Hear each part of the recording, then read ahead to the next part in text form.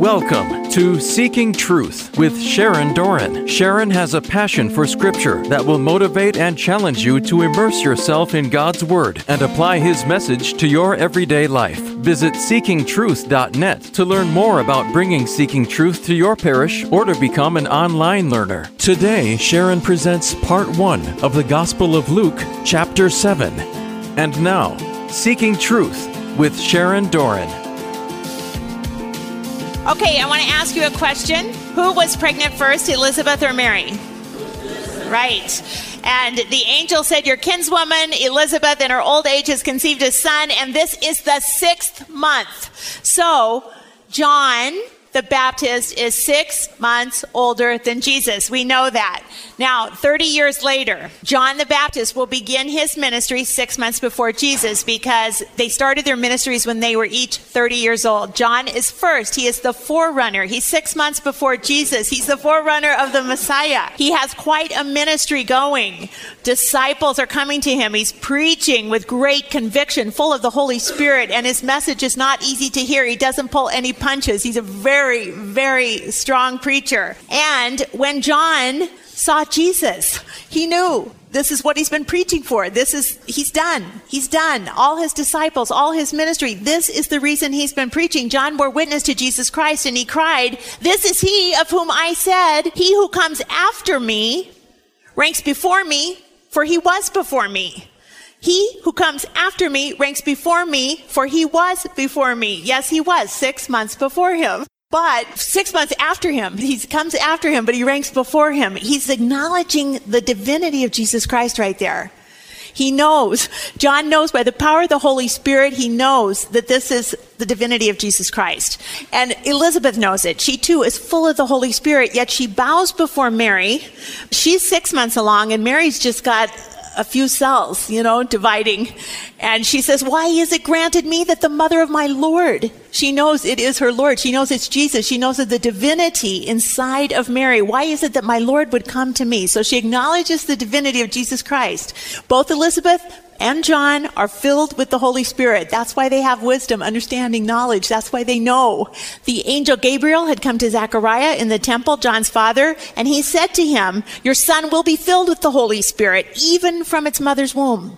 And your son will turn many of the sons of Israel to the Lord their God. And Zechariah, your son will make ready for the Lord a people prepared. That's his job, to prepare the people in advance of Messiah. He has 6 months to do it. And you, child, will be called the prophet of the Most High. For John will go before the Lord to prepare his way. He is the forerunner, to give knowledge of salvation to his people for the forgiveness of their sins, to give light to those who sit in darkness and in the shadow of death. And guess what? Tonight in Luke 7, that's exactly where John the Baptist finds himself, sitting in a dark, dank prison cell, in darkness and in the shadow of death. It was John himself who sat there now in the shadow of death, locked up by Herod. Matthew 14 tells us that Herod had taken John and put him in prison because of Herodias, the wife of Herod's brother Philip. They were in an unlawful relationship according to Jewish law, and John had told Herod, it is against the law for you to have your brother's wife. And Herod would have killed John, it says, but Herod was afraid of the people, because John had quite a following. He had many disciples that were listening to his preaching and believing his Holy Spirit message.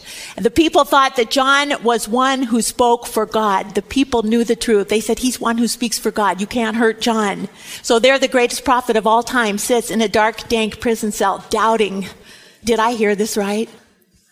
And in Luke 7 tonight, the disciples of John the Baptist told him of all these things, and John called to himself 2 of his disciples and sent them to the Lord, saying this, are you he who is to come, or shall we look for another?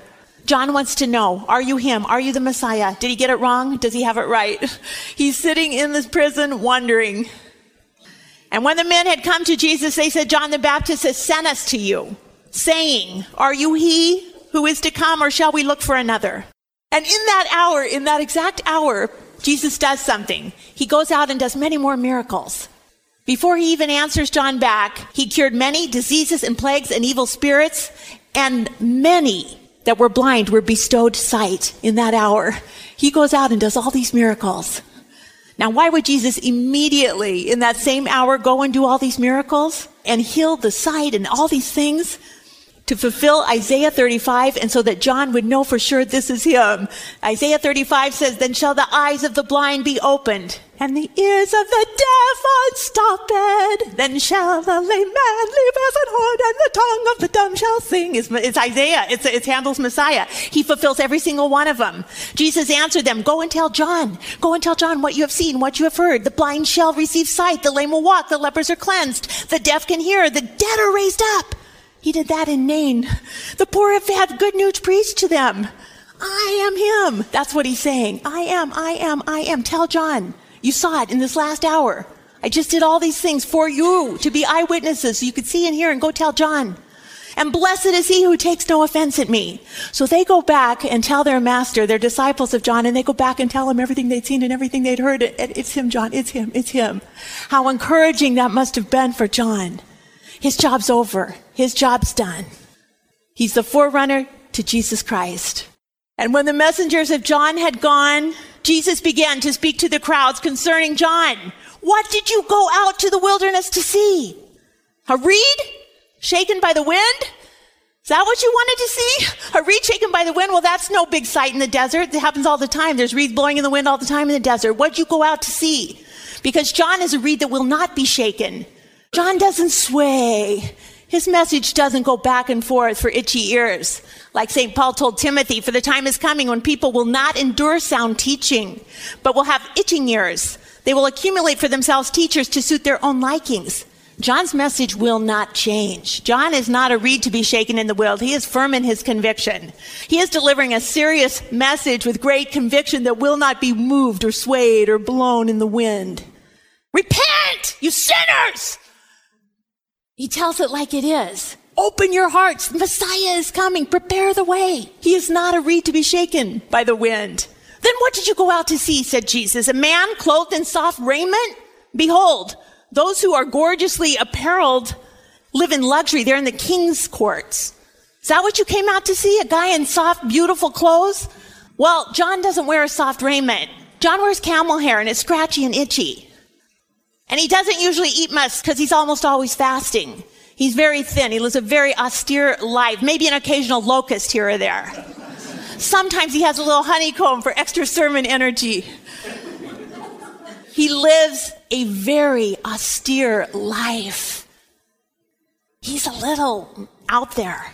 He lives in the desert wilderness. What did you go out there to see? Because people are coming out in droves to the desert for no reason. I mean, everything's happening at the temple. You're coming way out here for what? What did you come out to the desert to see? A prophet? Yes, I tell you, and more than a prophet. This is of he, of whom it is written, behold, I send my messenger before thy face, who shall prepare the way before thee. Oh, wow, direct fulfillment of Malachi 3.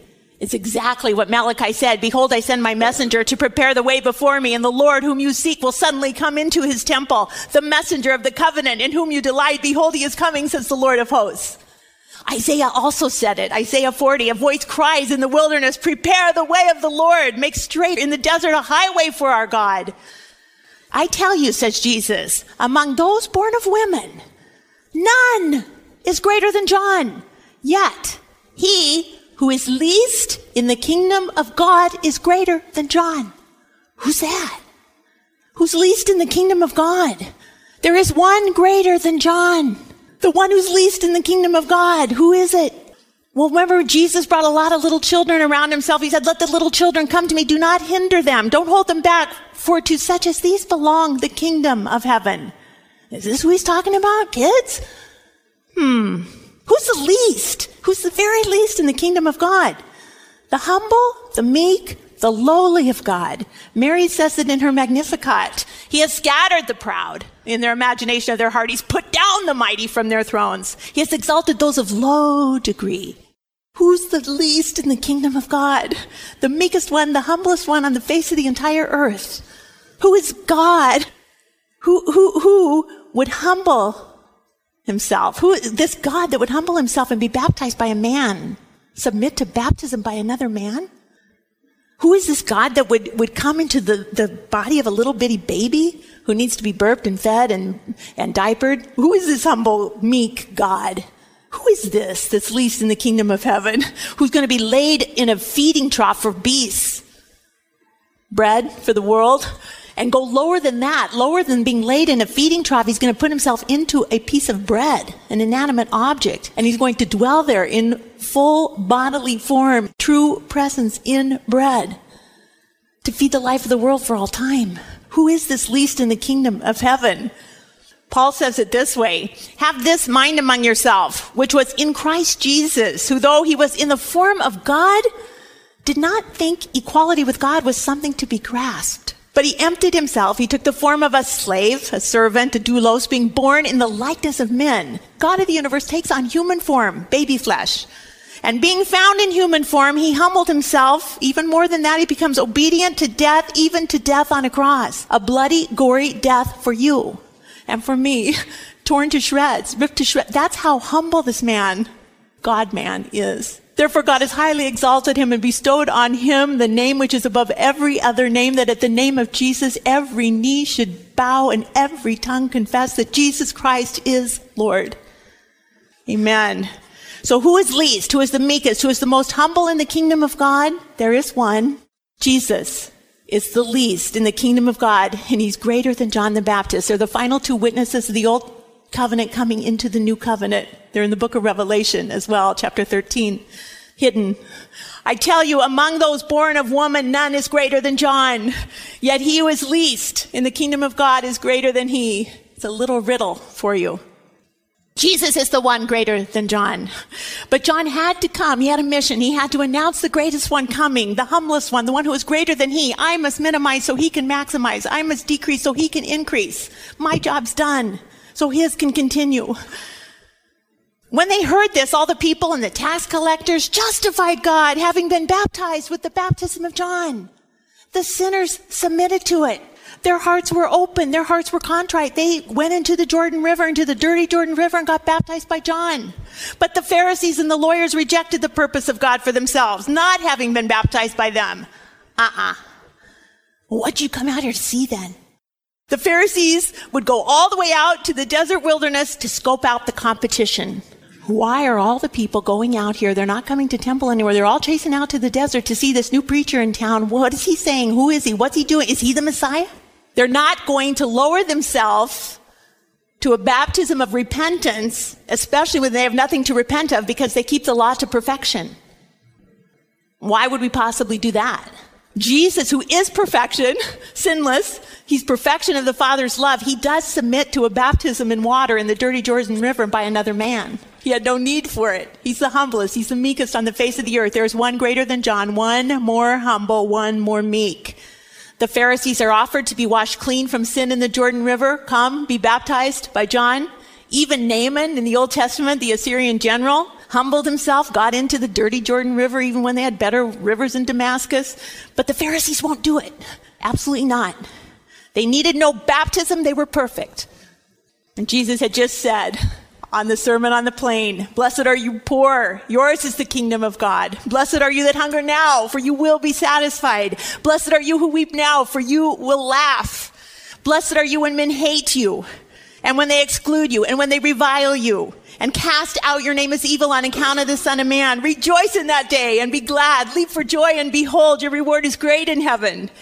And so their fathers did to the prophets. You stiff-necked people, this is Stephen right before he dies, the first martyr. You stiff-necked people, uncircumcised in heart and ears, you always resist the Holy Spirit, just like your fathers did. Which of the prophets did not your fathers persecute? And they killed those who announced beforehand. That's John the Baptist, the last one. They killed those who announced beforehand the coming of the righteous one. But John had the mission to announce this last one, this righteous one, the humblest one, the meekest one, the least in the kingdom of God, the one that was greater than he. And then Jesus tells a parable. And it's a tiny little parable. And what a parable is a little story with a great big idea. So he's talking to the Pharisees, and Jesus says, to what shall I compare this men of this generation? What are they like? To the Pharisees. And he says, they are like children sitting in the marketplace and calling to one another. Now, do grown men full of arrogant pride like to be called children? They are like children sitting in the marketplace and calling to one another. We piped to you and you did not dance. We wailed to you and you did not weep. What is this? Children in the marketplace. They want to play different games. And the biggest games in first century antiquity, the biggest events in Jewish life were funerals and weddings. They both lasted 7 days. They were the big events of life. Someone dies, someone gets married. Someone dies, someone gets married. Both are to be celebrated. Two biggest events, funerals and weddings. We piped for you and you did not dance. We wailed and you did not weep. Do you want to play funeral today or wedding? You know how children role play? Do you want to play funeral or wedding? We want to play wedding. We want to play wedding. We want to play funeral. We want to play funeral. We want to play wedding. We want to play funeral. Fine. I'm leaving. I'm not playing either. That's what the Pharisees were being like. Children. John the Baptist came with the funeral song, the funeral dirge. John the Baptist has come eating no bread, drinking no wine, and you say John has a demon. John played the funeral dirge. Repent, repent, repent. The time is at hand. Repent, turn from your sins. That's the funeral dirge. The Son of Man has come eating and drinking. And you say, behold, a glutton and a drunkard, a friend of tax collectors and sinners. Jesus played a wedding march. The bridegroom of love has come to save everyone. Eat, drink. Yet wisdom is justified by all her children. Look at the fruits of what each ministry did. That's the children. The fruit of the womb is the children. Wisdom's children are the fruits of the ministries. The wisdom of God was at work through John. He had to do his mission. He had to prepare the way. That's what God created him for. The wisdom of God was at work through Jesus, the bridegroom. Both ministries bore good fruit that glorified God's eternal plan. Look at the fruits of what each ministry did. The fruits are wisdom's children. What type of children did they bear through their missions? Children of God. And it was all children of God, not just for the Jews, but for the Gentiles as well, for all of Abraham's children, all the stars in the sky, all the sands on the seashore. Yet wisdom is vindicated by all her children. The fruits of John and the fruits of Jesus. They're both eternal fruit, whether it's a funeral dirge or a wedding dance. Both ministries were part of God's salvific plan for mankind, all humanity. Wisdom is vindicated by all her children. So John was like the best man. He prepared, got everything in order, prepared the way. Jesus was the bridegroom. John always points to Jesus, always. He must increase, I must decrease. My ministry's over. It was awesome. I had a lot of disciples. It was going great, but I'm not him. He's him. Go with him. John played a funeral dirge. Jesus plays the wedding march. Both men were needed in God's salvific plan from death into life. The wedding feast, the banquet feast of the Lamb of God. The Pharisees were behaving like spoiled children who wanted to take their ball and go home. They don't want to play anymore because they didn't get their way. No matter what tune is being played, the funeral dirge by John or the wedding march by Jesus, they're not going to participate in God's plan. So they're going to silence the funeral dirge. They're going to silence the prophet's voice and they're going to rejoice that he's dead. That's a funeral dirge they can get on board with. And they're going to silence the wedding music and crucify it on a cross. They don't want to hear his message either. But then it's the resurrection reprisal. Yes, wisdom is vindicated for all her children, all Adam's offspring, like Luke takes us all the way back to Adam, universal man. And John the Baptist will be the first one when Jesus harrows Hades. He's with the good thief on the cross. He says, you will see paradise with me. That day, Dismas is with him, but John would have been like the first one out. You see John in all the pictures already with his halo. He's one of the first one, probably the last one down, so the first one out in the icons. He's always pointing to Jesus Christ, always pointing to Jesus Christ. In John's version, when John the Baptist sees Jesus, he says, behold, behold, behold the Lamb of God who takes away the sin of the world. He's got all these disciples. He's baptizing down by the river, but the minute he sees Jesus coming, he says, behold the Lamb of God. I've seen him. I've borne witness. This is the Son of God. Behold the Lamb of God who takes away the sin of the world. That was his mission. That's why he came, to set sinners free. They had been waiting for God to provide a lamb since Genesis chapter 22. You know that. Just like Isaac carried the wood on his back up the same mountain range, Mount Moriah is one of Calvary's mountains. And Isaac says to his father, Abraham, my father, here I am, son. Isaac said, behold, the fire and the wood, but where's the lamb? Where's the lamb for the burnt offering? The burnt offering was a sin offering for atonement of sin. Where's the lamb? Abraham said, God will provide himself a lamb for the burnt offering, my son. There's tension in that story because it's supposed to be Isaac. But Abraham says, God will provide a lamb. And God does provide a lamb. Because of Abraham's faith, God stops Abraham in the nick of time and says, your faith has saved you. But God will not spare his only son with the wood on his back up the same mountain range. Years later, God will provide a lamb, just as promised. What Abraham found in the thicket was a ram, not a lamb. And they used the ram that time, the ram that was caught in the thicket. But God will provide a lamb one day. And it will be a lamb caught up in a thicket of thorns also. And it's Jesus Christ, the Lamb of God. God will provide for himself a lamb, a burnt offering, my son. The Lord will provide, and it is said on that day on the mount of the Lord, it shall be provided. And the Lord says to Abraham, by your descendants shall all the nations of the earth bless themselves because you, Abraham, have obeyed my voice. God will provide a lamb. And see how this lamb's blood is for every continent on the face of the earth, all humanity, the sin offering, the Lamb of God. Behold. Behold the Lamb of God.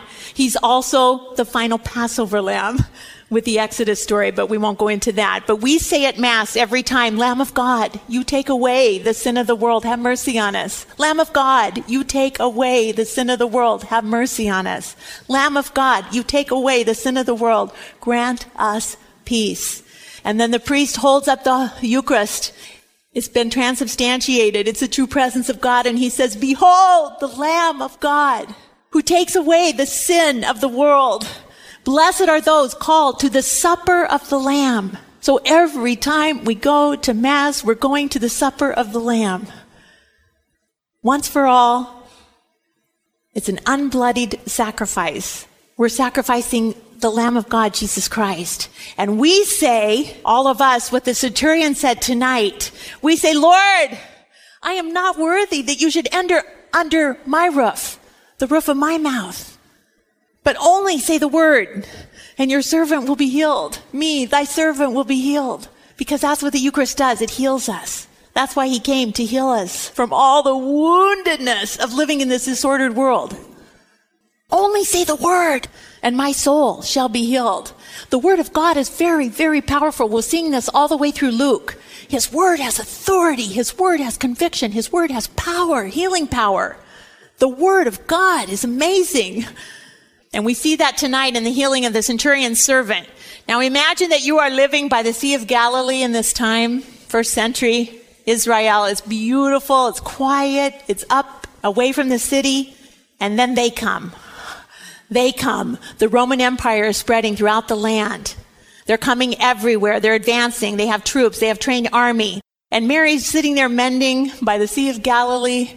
And all of a sudden, the Roman soldiers are coming into town. This is what it was like in that day. We know that from Luke 2, that in those days, a decree had gone out from Caesar Augustus. He was the very first emperor of Rome, that all the world should be enrolled. Now go 30 years later. 30 years. Jesus will be 30 now. And it's the 15th year of the second emperor of the Roman Empire, Tiberius Caesar.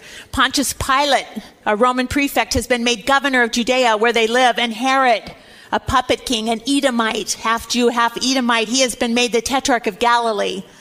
But the first guy was Julius Caesar, and you know him from your history studies. He died in 44 BC, 44 years before Christ. On the Ides of March, on March 15th, Julius Caesar was assassinated in Rome. It was a conspiracy of Roman senators led by Cassius, Decimus, and Brutus. They had concealed knives under their garments and their robes, and they assassinate Julius Caesar. And he says before he dies in that Shakespeare play, even you, Brutus, my child, even you. Julius Caesar is dead. He had named his nephew Octavius. He didn't have his own children. He had a nephew, Octavius. He gave everything, his whole will and testament, to his adopted son and sole heir. Now, Octavius at the time was 18 years old. And young Octavius was advised, he got much counsel not to accept his uncle's bequest because he was only 18. He wasn't prepared to deal with the hazards in the Roman politics and power. Any male kid who's 18 and you tell them not to do it, what are they going to do? They're going to do it, right?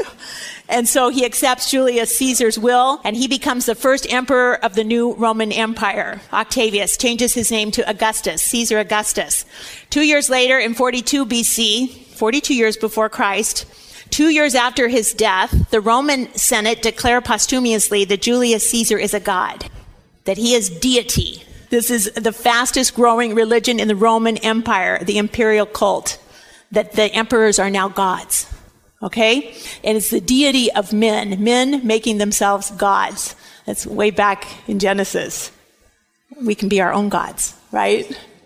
Right at the time of his death, there's a big comet in the sky. Caesar's comet. It lasted for 7 days, and everyone thought it was a sign that he really is a god. Caesar's comet, 44 BC, the most famous comet of antiquity. 7-day visitation interpreted by the Romans as a sign of the deification of the recently assassinated Caesar, Julius Caesar. Virgil writes about it, the poet Virgil. He says, never did fearsome comets so often blaze the sky. Ovid writes about it in his Metamorphoses. He says, take up Caesar's spirit from his murdered corpse and change it into a star, so that the deified Julius may always look down from his high temple on our Capitol and Roman Forum. Shakespeare writes about it, when beggars die, there are no comets seen, but when the heavens themselves declare the death of princes. Octavius is going to use this politically. The nephew, he's now Caesar Augustus. He's going to use that comet and the deification of Caesar to his own advantage politically. He will have coins minted with temple to Caesar, the god, and he'll show the comet, the star in the sky. Julius Caesar is a god. He'll have a temple built in Rome at the Forum, the temple of Julius Caesar, a god, called the Temple of the Comet Star. It's still there to this day. You can go to the Roman Forum and see the Temple of Julius. People still put flowers on the altar there. He had coins minted with the star, the comet of Caesar. Caesar is God. Julius Caesar is God. Julius Caesar is God. There's his temple. These coins sell to this day for $19,000 for one of these coins. It's history. If Julius Caesar was God, then Octavian, his son, is son of God. That was part 1 of the Gospel of Luke, chapter 7, on Seeking Truth with Sharon Doran. To learn more about Seeking Truth Bible studies, visit seekingtruth.net. Tune in next time for more Seeking Truth with Sharon Doran.